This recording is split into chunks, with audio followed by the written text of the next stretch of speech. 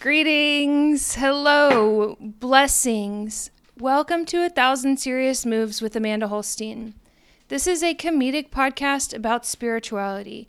Thank you for joining me. I'm going to take a deep breath.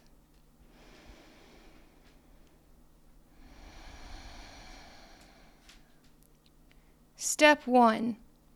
We admitted we were powerless over Instagram, that our lives had become unmanageable. Or perhaps, step 1, we admitted we were powerless over social media, that our lives had become unmanageable. Or, step 1, we admitted we were powerless over, and our lives had become unmanageable. Fill in the blank. God damn it, I'm already feeling self-doubt. But I'm not going to listen to this hypothetical voice in my fucking head. I'm just going to talk about it because I guess that helps people. So as most of you know, I am in a 12-step recovery program. And I'm going to read here today from one of the daily readers. Except I'm going to replace words like alcohol and drinking with spiritual illness, because alcoholism is a spiritual malady, apparently, that there's, I guess, maybe like just addiction, or we could look at it as like looking at things outside of ourselves. And so just because we don't end up on the streets doesn't mean that our lives are manageable. Seriously, who's in charge here? So, I'm going to read here from this reading, okay? In order to keep family and friends from interfering with their spiritual illness, those who are spiritually ill sometimes create diversions by accusing or provoking. At a time, we who have been affected by someone else's spiritual illness tend to react, argue, and defend ourselves.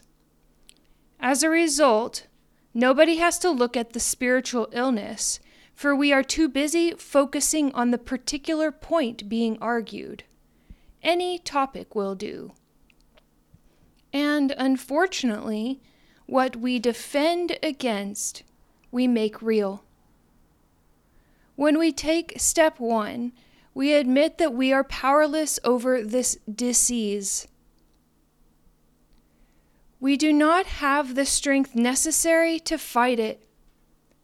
Defending ourselves by engaging in arguments with active spiritual illness or otherwise irrational people is as fruitless as donning armor to protect ourselves from a nuclear explosion. Only a power greater than ourselves can restore us to sanity. Today's reminder: I am responsible for taking the actions necessary to keep myself safe. But when my safety is not at risk, I can take time to make choices about my responses. I don't have to react instantly to provocation, and I am not obliged to justify myself to anyone. By turning to my higher power for protection rather than my wits or my will, I avail myself of the best possible defense. Quote, once we learned to see our situation as it really was, we understood why it was necessary for us to turn to a power greater than ourselves. I don't think that anybody in particular is to blame for the spiritual illness that runs rampant throughout many lands. But we see it everywhere. When people say the internet is not real life, what I think is because what we see on the internet so often is everyone's spiritual illness, myself included.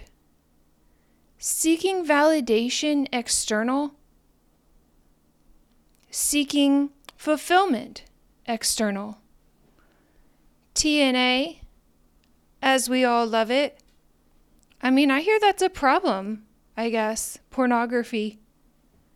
I'm glad I'm not a guy, that's for sure. Or I'm glad I don't identify as male and have those particular hormones that are making me totally obsessed with sex. I have my own obsessions, and a lot of times for myself, it's about being good enough. And that's because I thought that because I was around a lot of people who were spiritually ill growing up, and I grew up in a family of dis-ease, that I thought that I could work really hard to prove myself.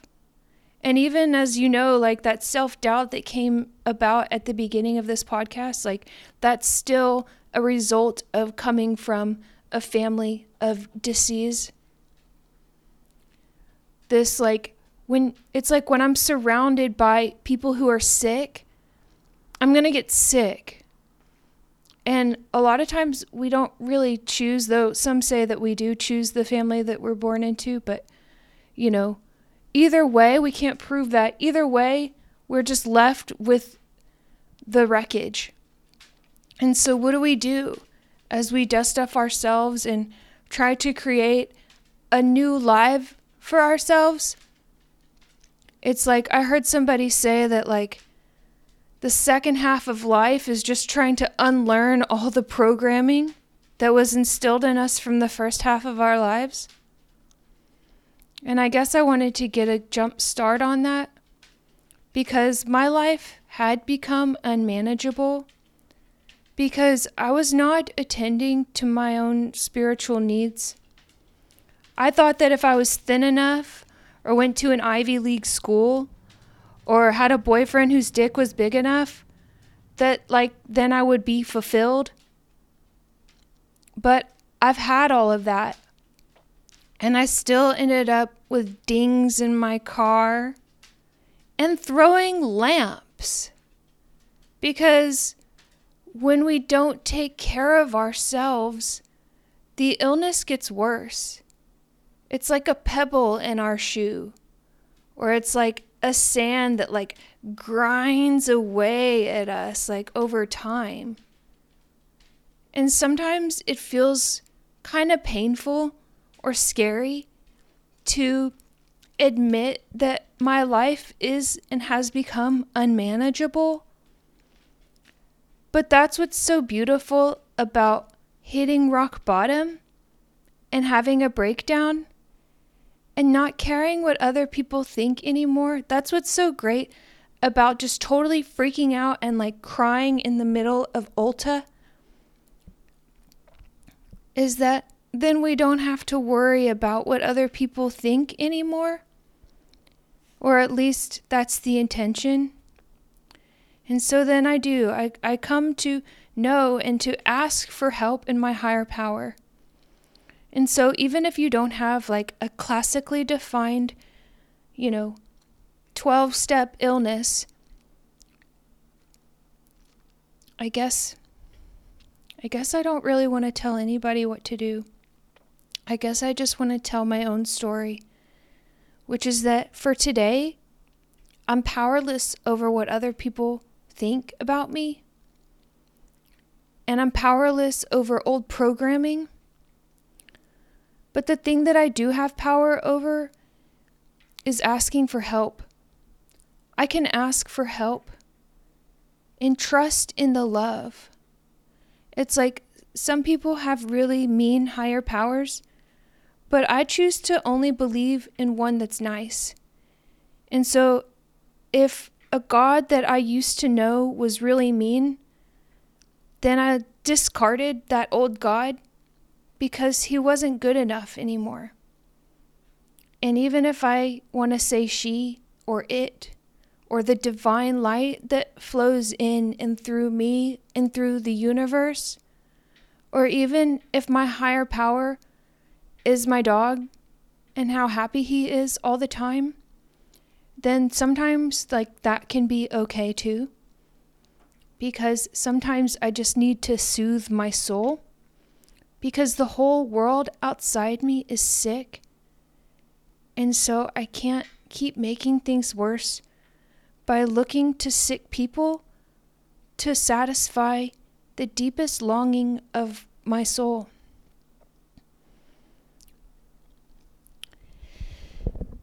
Ha ha ha, LOL. I'm going to let that be okay. I'm going to let this here now be Psalm 127. Beforehand, yes, we are very excited about the Patreon. We are excited about the Patreon, patreon.com/ATSM.